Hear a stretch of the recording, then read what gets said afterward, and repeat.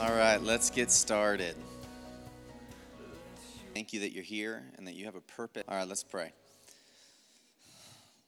Lord, we thank you that you're here and that you have a purpose to accomplish tonight. That you don't take us on just cyclical journeys where we just go around, God, but that you're taking us on a journey that has an end and a destination. And I pray that tonight will be strides made in that journey, God, corporately, individually.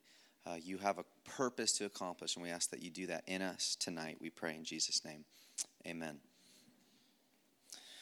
All right, so I'm going to continue this Pneumaticus series, and we talked about divine healing last week. We're going to talk about inner healing this week. And I'm just going to give you a warning up front. This is going to be a pruning night. This is going to be a challenging night in the best way possible. So buckle up. It's going to be heavy. It's going to be real. I'm going to talk about vulnerability, which I believe is the fruit of wholeheartedness. So Jesus came, and his mission statement, his first sermon, he says, Spirit of the Lord's upon me. He's anointed me to preach the gospel and bind up the brokenhearted. Right? So he came to heal our broken hearts. Right? This is beautiful, and this is one of the core tenets of why Jesus came. Here's my mission. I want to heal your heart. So I'm going to talk about what does that mean? What is the journey of letting Jesus heal your heart? Because this is a journey that will be our whole lives, but there are significant strides that we can take along the way, and there's also opportunity to get stuck along the way. And I want to thoroughly deconstruct the myth tonight that time heals all wounds. Who's heard that? Who's said that? Who's believed that? Yes, time does not heal anything. Time gives us an opportunity to create walls that separate us from our pain so that we do not feel it any longer. It does not heal it. Jesus is the healer, and the only source of healing, true healing in this life, is the love of Jesus. And so if we're to receive healing, we have to understand how this process works and what the journey of inner healing, because this is different from, you're not praying for someone's arm, you're not praying for someone's eyes in a momentary thing. This is a process that you walk with Jesus. And so I'm going to start kind of addressing this time heals all wounds and kind of get into what I'll call the pain cycle for tonight. I'm going to talk about a 4-part cycle of how humanity copes with pain and the results of that. This is simplified, so this is not, this isn't law. You could probably add and read into it, but I think you'll agree with the basic tenets of what I present to you here. The first part of the pain cycle is that there is trauma experienced in lives. All right, and there's 2 types of trauma. The first type of trauma I'll call type 1 trauma, which is things withheld from you. So there are things you need that you didn't get. That is a traumatic experience. This is actually a dangerous form of trauma because a lot of people that have type 1 trauma have no idea that they have it, right? Because you think it's normal. You didn't know you needed it, but you did.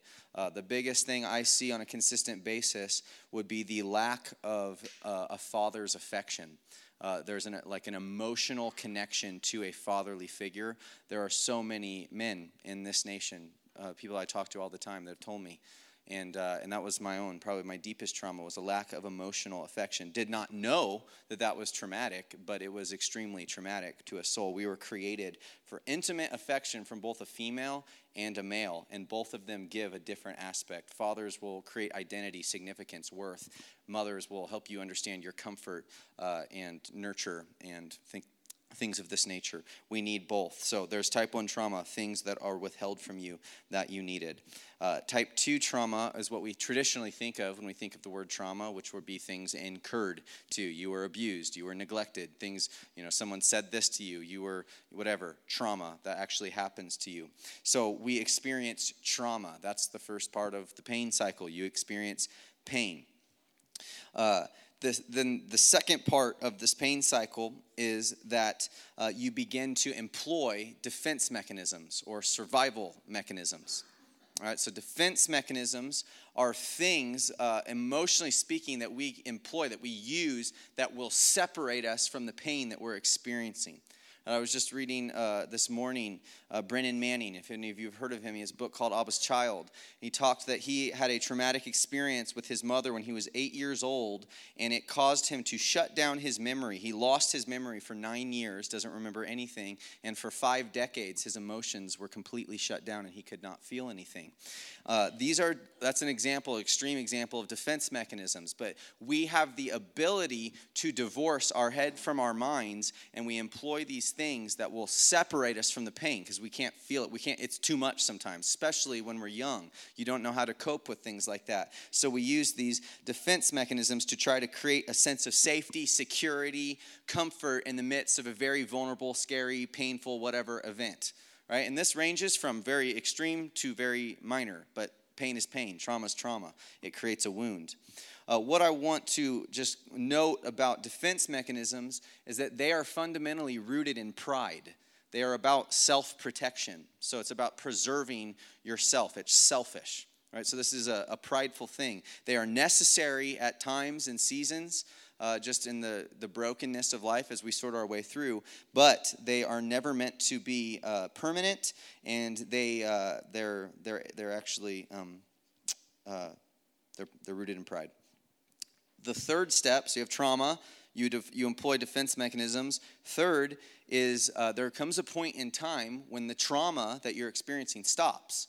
Right? Whatever the painful dynamic is, that resides. It goes away. You're like emotionally, time goes. This is where we get time heals all wounds. Kind of the pain goes away, and I stop experiencing this pain, right? But what takes place is that the defense mechanisms that you employed in this season, they don't shut off. So now you're not running, because these defense mechanisms help distance. You want to run from the pain. Now you're not running from the pain. You're running from fear of the pain. So fear takes a stronghold in your life, okay?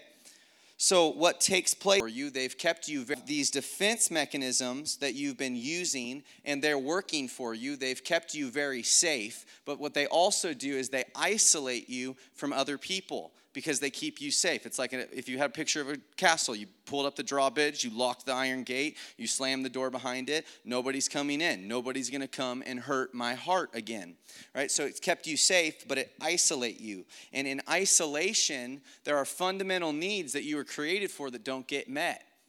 Intimacy. We're made for meaningful, deep connection with God and with human beings. So in this emptiness and loneliness that incurs because of these defense mechanisms, you're left to try to meet your needs. And human beings will get their needs met one way or another. And the only way you can do it when you have a guarded heart with all these self-protection mechanisms on is you have to self-medicate. Some people turn to the bad things to self-medicate, drugs, alcohol, sex. We know that. A lot of people in the church turn to the good things, work, ministry, Christian service, doing. But we're doing it to keep us satisfied. We're trying to fill some type of need because we have a deep, empty longing inside because we've made the castle shut. Nobody is able to really get in to where the intimate place of my emotions and my heart are. All right? So then you start self-medicating. You have fear. You have this pride, your self-protecting pride. Then you add shame, especially if you start dealing with, the bad things, drugs, addictions, yada, yada, and things can pile. But that moves us to the fourth step of the pain cycle, which is the trauma that you've now experienced, you are now passing to the next generation. What walks in you will run in the next generation. Hurting people hurt people. And if you have pain, trauma, right, all of this, you will reproduce that in the environment that you're in. All right? I hear people sometimes, they'll share things, to me like, I'm the fourth person in my family, fourth generation of this addiction, fifth generation of divorce. And they say it as if it's just, we have really bad luck in our family. It's not bad luck. That's generational brokenness that continues. The same cycle repeats and repeats and repeats. I didn't come to preach a message of hopelessness tonight. There's hope. But I wanted to understand what we're talking about. What is the landscape here? Right? Isaiah 61, this is what Jesus quotes in his first sermon. The Spirit of the Lord God is upon me because the Lord's anointed me to bring good news to the afflicted. to people stuck in this bondage, this cycle. He sent me to bind up the brokenhearted, to proclaim liberty to captives and freedom to prisoners, to proclaim the favorable year of the Lord, the day of vengeance of our God, to comfort all who mourn, to grant those who mourn in Zion, giving them a garland of beauty instead of ashes, the oil of gladness instead of mourning, the mantle of praise instead of spirit of fainting or depression. So they will be called oaks of righteousness, the planting of the Lord, that he may be glorified. Right? I came to liberate people from this generational cycle of brokenness and pain. That's what he's saying. But it doesn't stop there. He doesn't just heal individuals. Then those that were broken and afflicted, that found the healing of heaven, they will rebuild the ancient ruins. They will raise up the former devastations, and they will repair the ruined cities, the desolations of many generations. God's plan is to come and heal you, to set you free from this cycle, so that when he liberates you, he can use you to be an instrument that brings liberty to the world, that brings healing to the world, that goes and destroys generational strongholds, right? He doesn't just want to heal you. He wants to heal your family. He wants to heal your city. He wants to heal your environment. He has sent you to be a messenger of his healing love. Amen? Amen. But to do this, we need to understand, what is the journey? What does this practically look like? And this is a journey. It is a process to the extreme. This is not a moment. This is not a prayer encounter. This is a journey that human beings have to walk with in God. And so I'm going to try to kind of show the journey and bring understanding to the process here, and hopefully bring awareness to things that you may not be aware of. So Psalm 139 says, you formed my inward parts. Right? So God knows our inward parts. This inward parts is speaking to the inner being of us, which we are spirit, soul, inner parts, and a body, outer part, right? So we have this tripartite of us, which is kind of hard to understand, right? But we are bodies. We have physical bodies. I don't need to define that for you, hopefully, unless we have some real spiritual people in the room. This is your body, it's skin, right? We have souls, which are kind of the intermediary between the body and the spirit. And the soul is where the will and the mind and the emotions, right? You have a will. You can choose things. You can desire things, right? You have emotions. You have feelings. You have a mind. You have a thought life, your soul. And then you have a spirit, which is the inner chamber of your heart and what is renewed at salvation. God gives you, he creates in you a new heart. He resurrects this spirit man, and it is a place that God himself comes and lives and abides. The spirit is where God comes and communes. So I just want to make this very clear. Healing begins when you invite Jesus to be your personal Lord and Savior, and he comes and he creates in you a new heart, and he comes and makes it his home. That's where healing begins. And if you haven't made that decision, we love you, and that is a decision Jesus would love for you to make. And that's where healing starts. That is the first step. That's really it's crucial. You can't find healing until you invite him in. And when you invite him in, he loves to come and make his home in you. And we'll, tonight at the end, if you haven't made this decision, we'll have a prayer team, and they'd love to pray with you and talk to you about what this looks like. So it's a beautiful thing. But I want to stress that salvation, the conversion experience, that is where healing begins. Begins. Not ends, begins. All right, we have to press on into fullness. We have to grow up into salvation. And this is the dynamic at play in Christians for the rest of their lives once they've invited Jesus within. Jesus lives in the spirit, right? He has made his home in the inner chamber of our heart. And now we have a soul that has experienced, we have these defense mechanisms from the wounds and the traumas we've experienced, right? So we have brokenness, we have defense mechanisms, we have, a varying degree depending on our story. We have fractures, brokenness in our soul, right? And what this manifests as is thoughts, emotions, desires that are contrary to God's. Right? It's like Paul, he's talking about, I don't do the things I want to do, but the things I do, I don't do, right? There's this war within, right? And then you have a body. So you have this tension right here where Jesus Christ is living inside of you, but then you also have this mix of emotions, passions, things that are not of God. Are you following me? All right? It's called the self. So in this, we have to recognize that because of the independence at play, there's a blockage. Okay, so there's this blockage within. So I'm trying to make understanding there. So how do you know if this is you? How do you know if there is a tension going on inside of you? I'm going to talk about two signs that kind of go together that in my own life have helped me recognize this. The first thing is that you will struggle connecting to God in prayer. You will have a hard time sitting with yourself silently. That will be an uncomfortable experience. And it is because it's like I can't connect to Jesus in here because I've got all these defense mechanisms on, right? Because the reality of self-protecting pride, the reality of defense mechanisms is they separate you from pain, but you know who else they separate you from?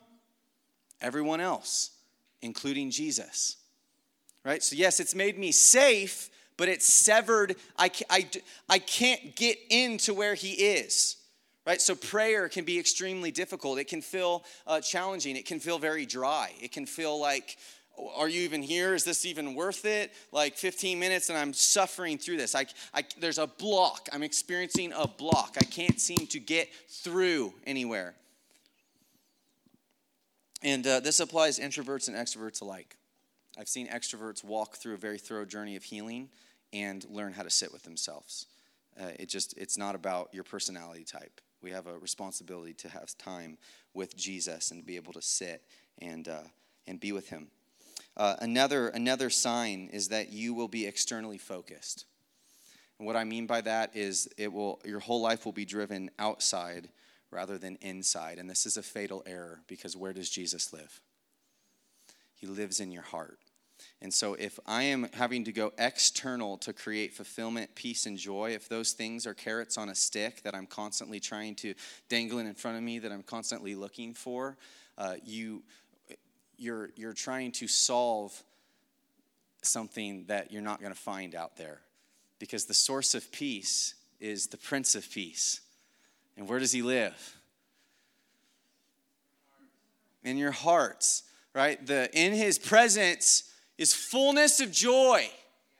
Where is his presence? It says, in him are hidden all the treasures of wisdom. Where is he?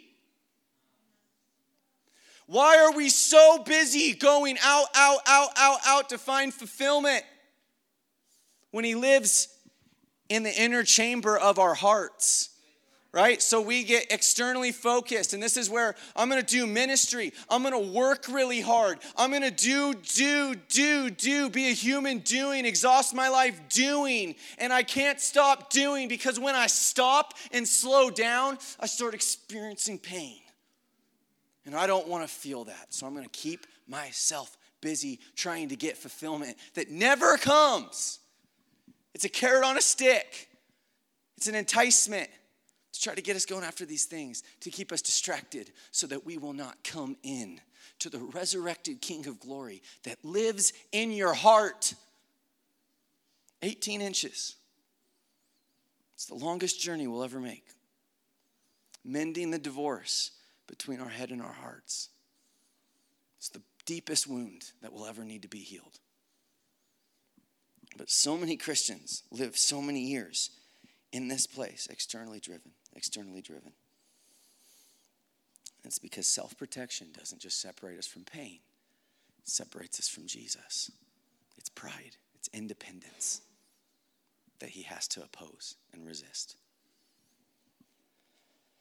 So breakthrough, where does breakthrough come? Turn your Bibles to Psalm 42.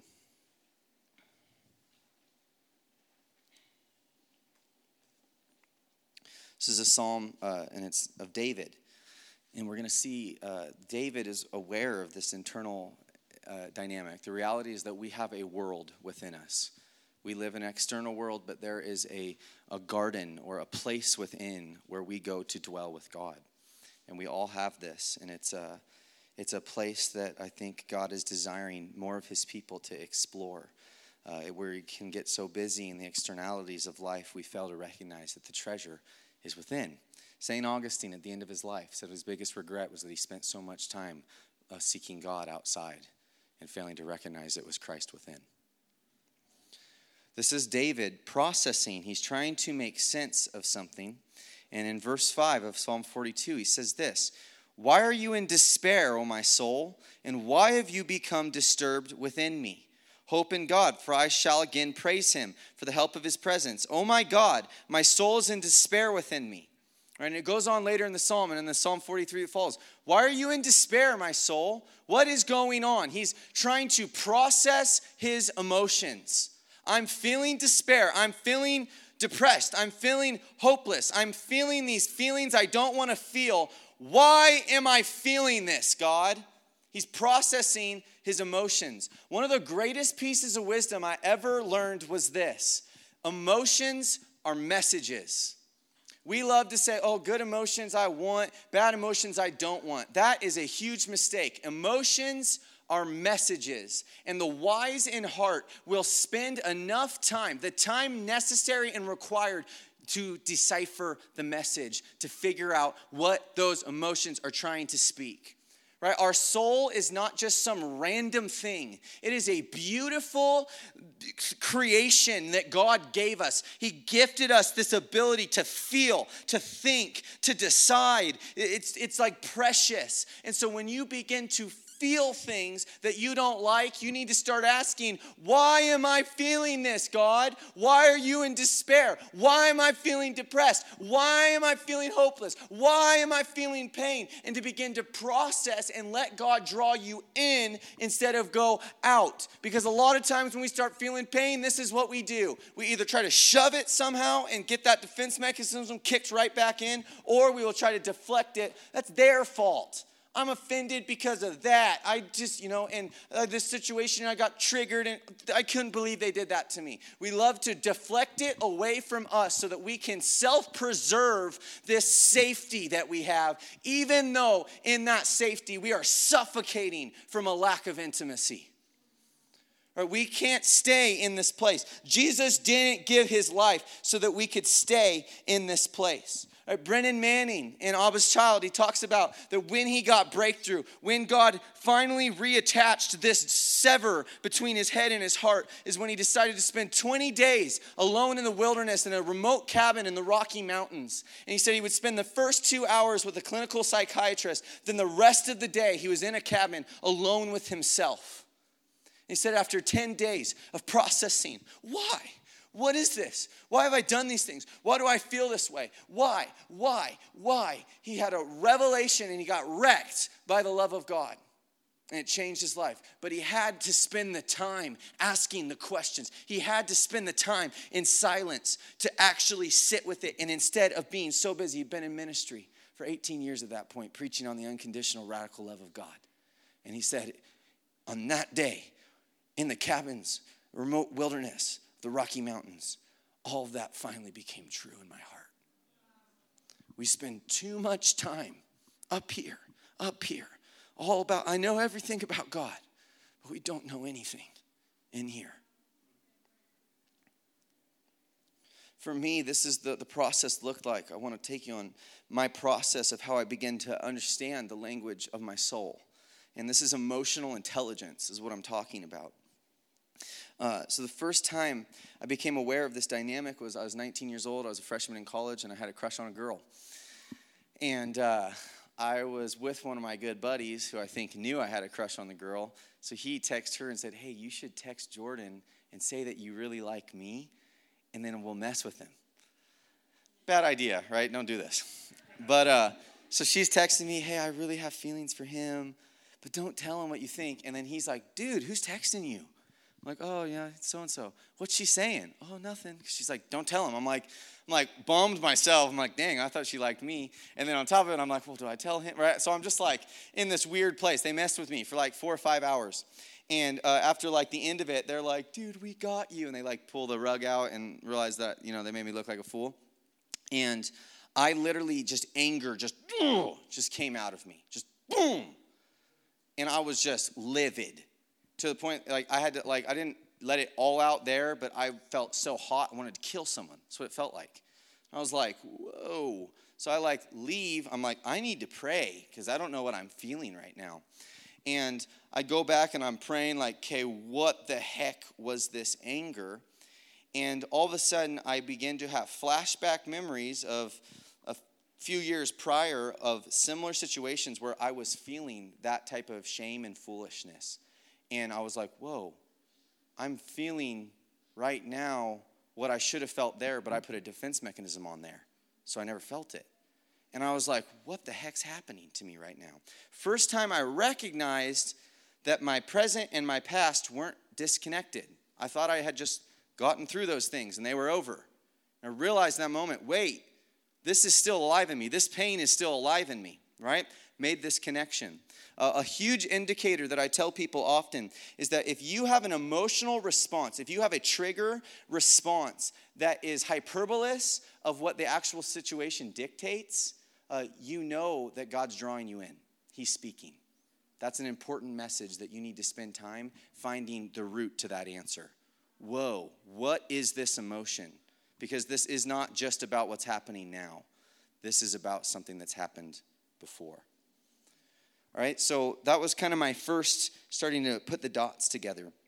Within about 6 months, I had another situation, and one of my good friends, about 2 a.m, I started getting texts from him, and he was obviously inebriated, couldn't drive, and needed me to come pick him and a couple other people up.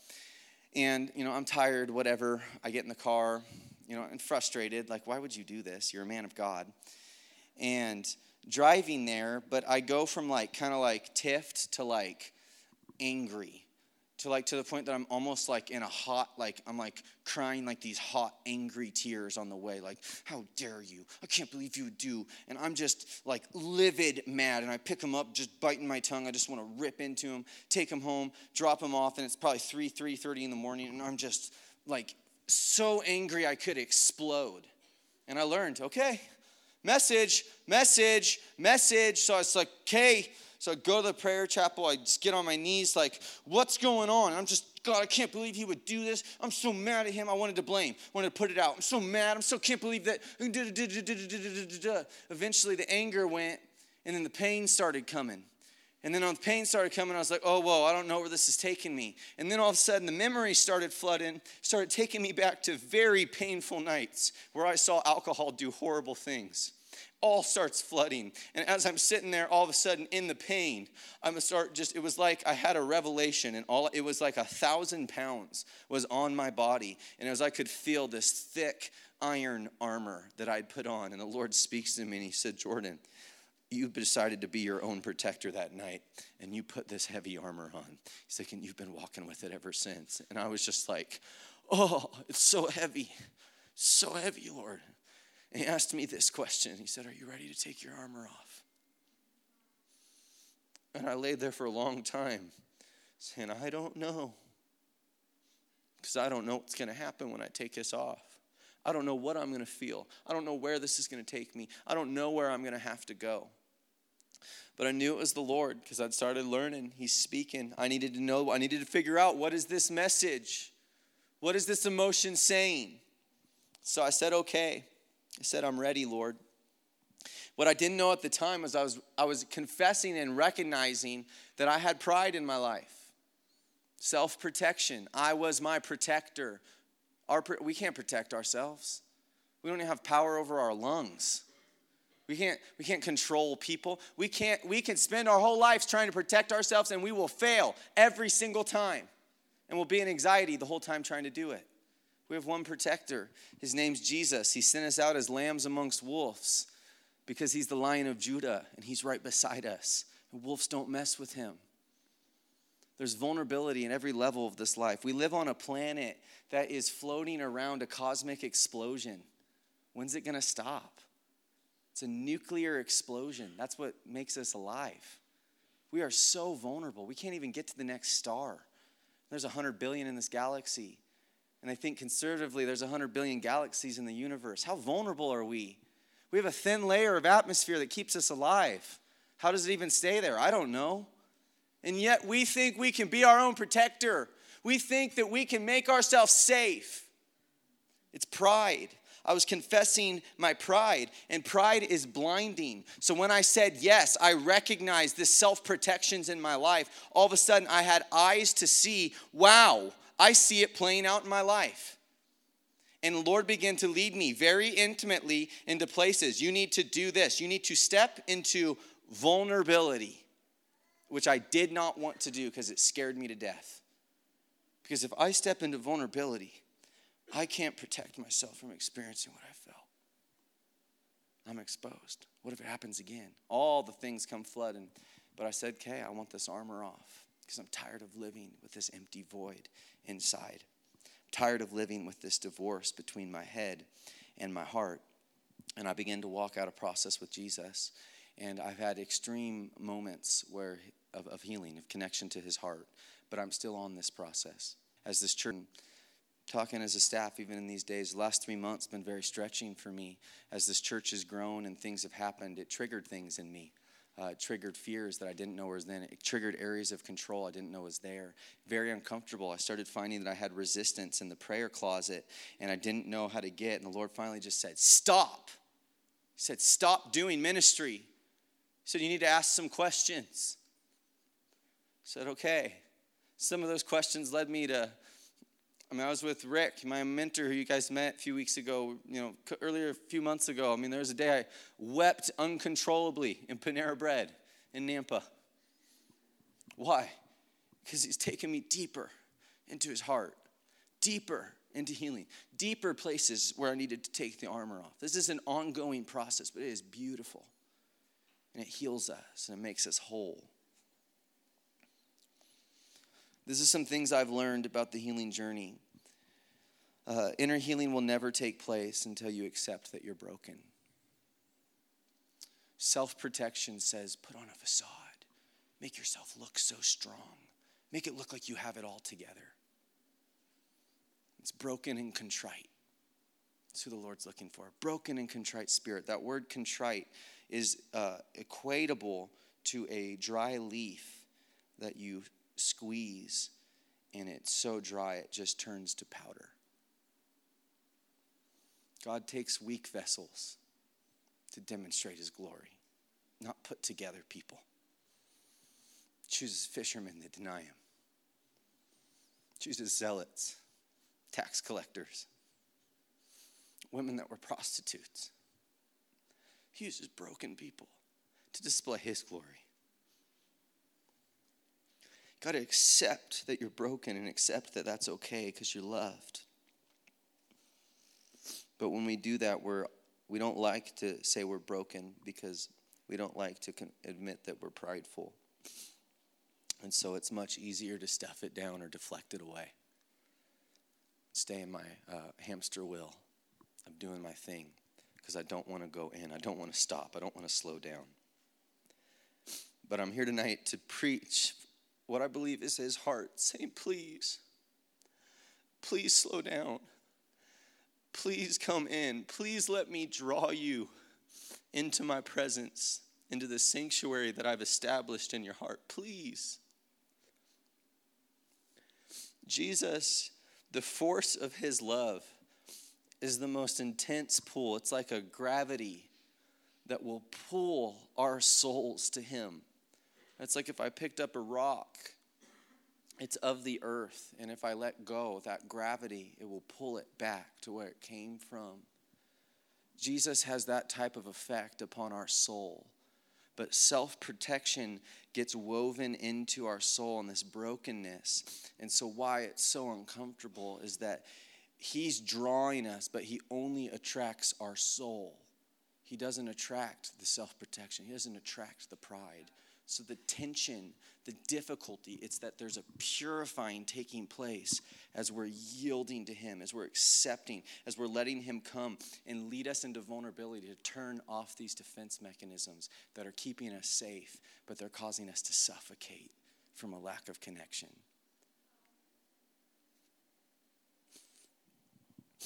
And this is important. Turn to Deuteronomy 28. This has huge consequences on our lives, on our destinies, on what God's called us to do. This is Deuteronomy chapter 28, verse 12. I'm going to read verse 12, 13, 14, then verse. What I'm desiring to do through you, when the Lord's speaking to Israel, he's saying, this is what I'm desiring to do through you. If you'll walk with me, if you'll obey me, if you live in humility. He's saying, and this is what will happen if you live in idolatry, pride, self-protection. It's your own God. This is verse 12. It says, the Lord will open for you his good storehouse, the heavens, to give rain to your land in its season, and to bless all the work of your hand. And you shall lend to many nations, but you will not borrow.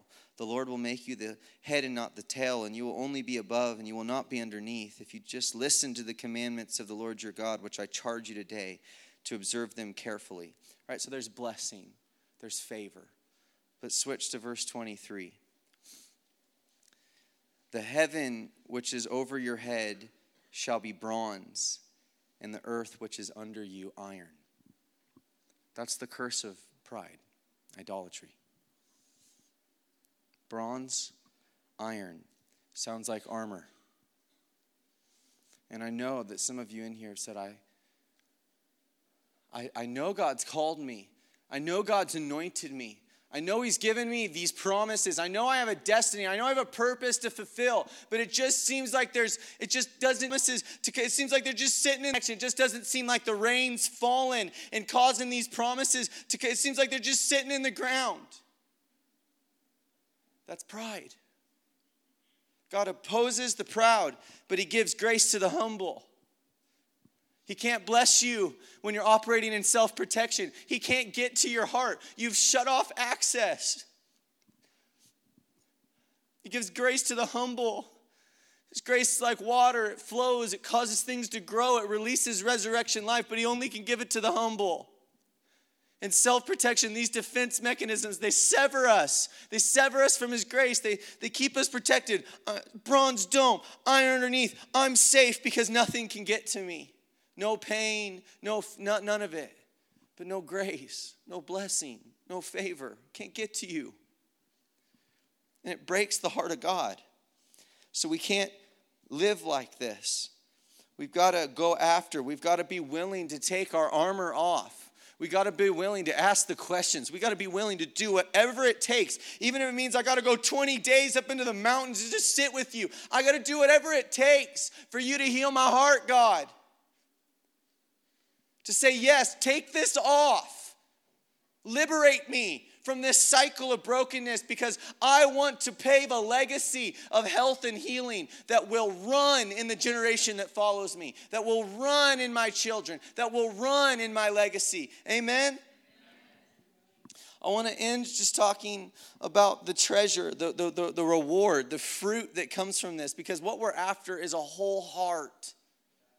I used to think wholeheartedness was you'd enter to this place where it's like, I'm put together and I have no pain and I have no fear and I'm perfect. Like God's just healed me. Like that's what I conceived in my mind. And the Lord's disillusioned that from me because I don't think that is the reality of what takes place in this life. Life is real. Life is hard. It's messy. There's so much pain. There's so much suffering. There's so much brokenness. What I believe a whole heart is that you come to understand how deeply loved you are in the midst of it all, in the midst of your brokenness, in the midst of all the stories, of all the things that make up you. You are radically loved by God. Like he absolutely adores you. He can't resist giving himself to you. And when you recognize you are that loved, when you recognize that you in the deep place of who you are connected to Jesus Christ, the hope and desire of the nations, the most beautiful person that has ever lived and ever will live, the one in whom all things were created and by whom all things were created and for whom all things were created, the resurrected, perfect King of glory lives inside of you. The natural response is that you will be marked by a radical vulnerability, which is the act of giving yourself and therefore Christ in you to the people around you. A whole heart possesses the ability that I can give of myself to you in the midst of the brokenness, in the midst of the fear, in the midst of the pain of life. I will be vulnerable. I can give myself to you because when I possess that ability, I create an opportunity through risk. It's risky, but intimacy can be created. And that's what we're longing for. We're all pilgrims on a journey, walking this road together. And it's a long journey. And it's a hard journey. And it is not easy sometimes. But if we can do it together, we can make it. I can't do it alone. But I can do it if I have connection, if I'm with you, if you know me and I know you. And it says we see dimly now in a mirror. It's fuzzy. But one day we will see him face to face and we'll be fully known and we will know fully. That's heaven. And what is the Lord's prayer? Thy kingdom come, thy will be done in earth as it is in heaven. We have access to that type of communion now, and we are gifts to one another. We often mistake vulnerability for woundedness. Woundedness is when you will share your pain and your deep things, but you're bleeding on people. You're just blah, and it's because you need something in return. That's not vulnerability. That's selfishness. That's just woundedness. And we all have times where we're wounded. I've done it many times. But that's not vulnerability. Vulnerability is, I am a treasure. I am loved. Jesus Christ lives inside of me. I'm going to give of myself to you. Whether you accept me or reject me, I'm going to give of myself to this world. And that was Jesus. He knew he was going to be rejected. He couldn't help himself. Just gave everything. And that's what we're called to follow. That's who we're called to follow. I'm going to give of myself because I'm loved no matter what the response is. I'm loved by my Father and I'm not alone. That's what we're after. That's what the best thing we can offer to the world is yourself. And it comes when you embrace the journey that says, I'm going to take the armor off. I'm going to sit. I'm going to ask the questions. I'm going to decipher the messages of my soul. And I'm going to let the Lord lead me on a very thorough journey of binding together my broken heart so that I can dwell and live my life deeply connected to Jesus Christ, who is within me. And there's nothing hindering him from releasing his life through me. Amen. Amen. So this is how we're going to close tonight. It was a short service, and Jordan's going to come up and just play. And we're just going to create this a space for you to respond as the Holy Spirit's leading you. I think some of you are stirred, and I just want you to encourage you to do what you need to do. Some of you, you're saying, yeah, I have a lot of self-protection. Maybe for the first time in your life, you're like, yeah, it's there. And I just respond to the Lord. Tell him, I'm ready to take the armor off. If you need to come up and kneel, people were kneeling last service. If you need to kneel at your seat, the prayer team will be up if you want to pray.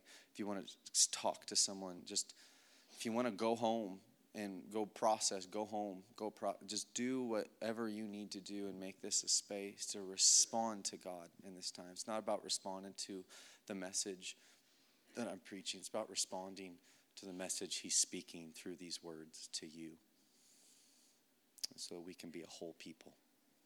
So I'm going to pray and turn the lights down a little bit, and then the space is yours. Lord, I thank you that you came to set us free.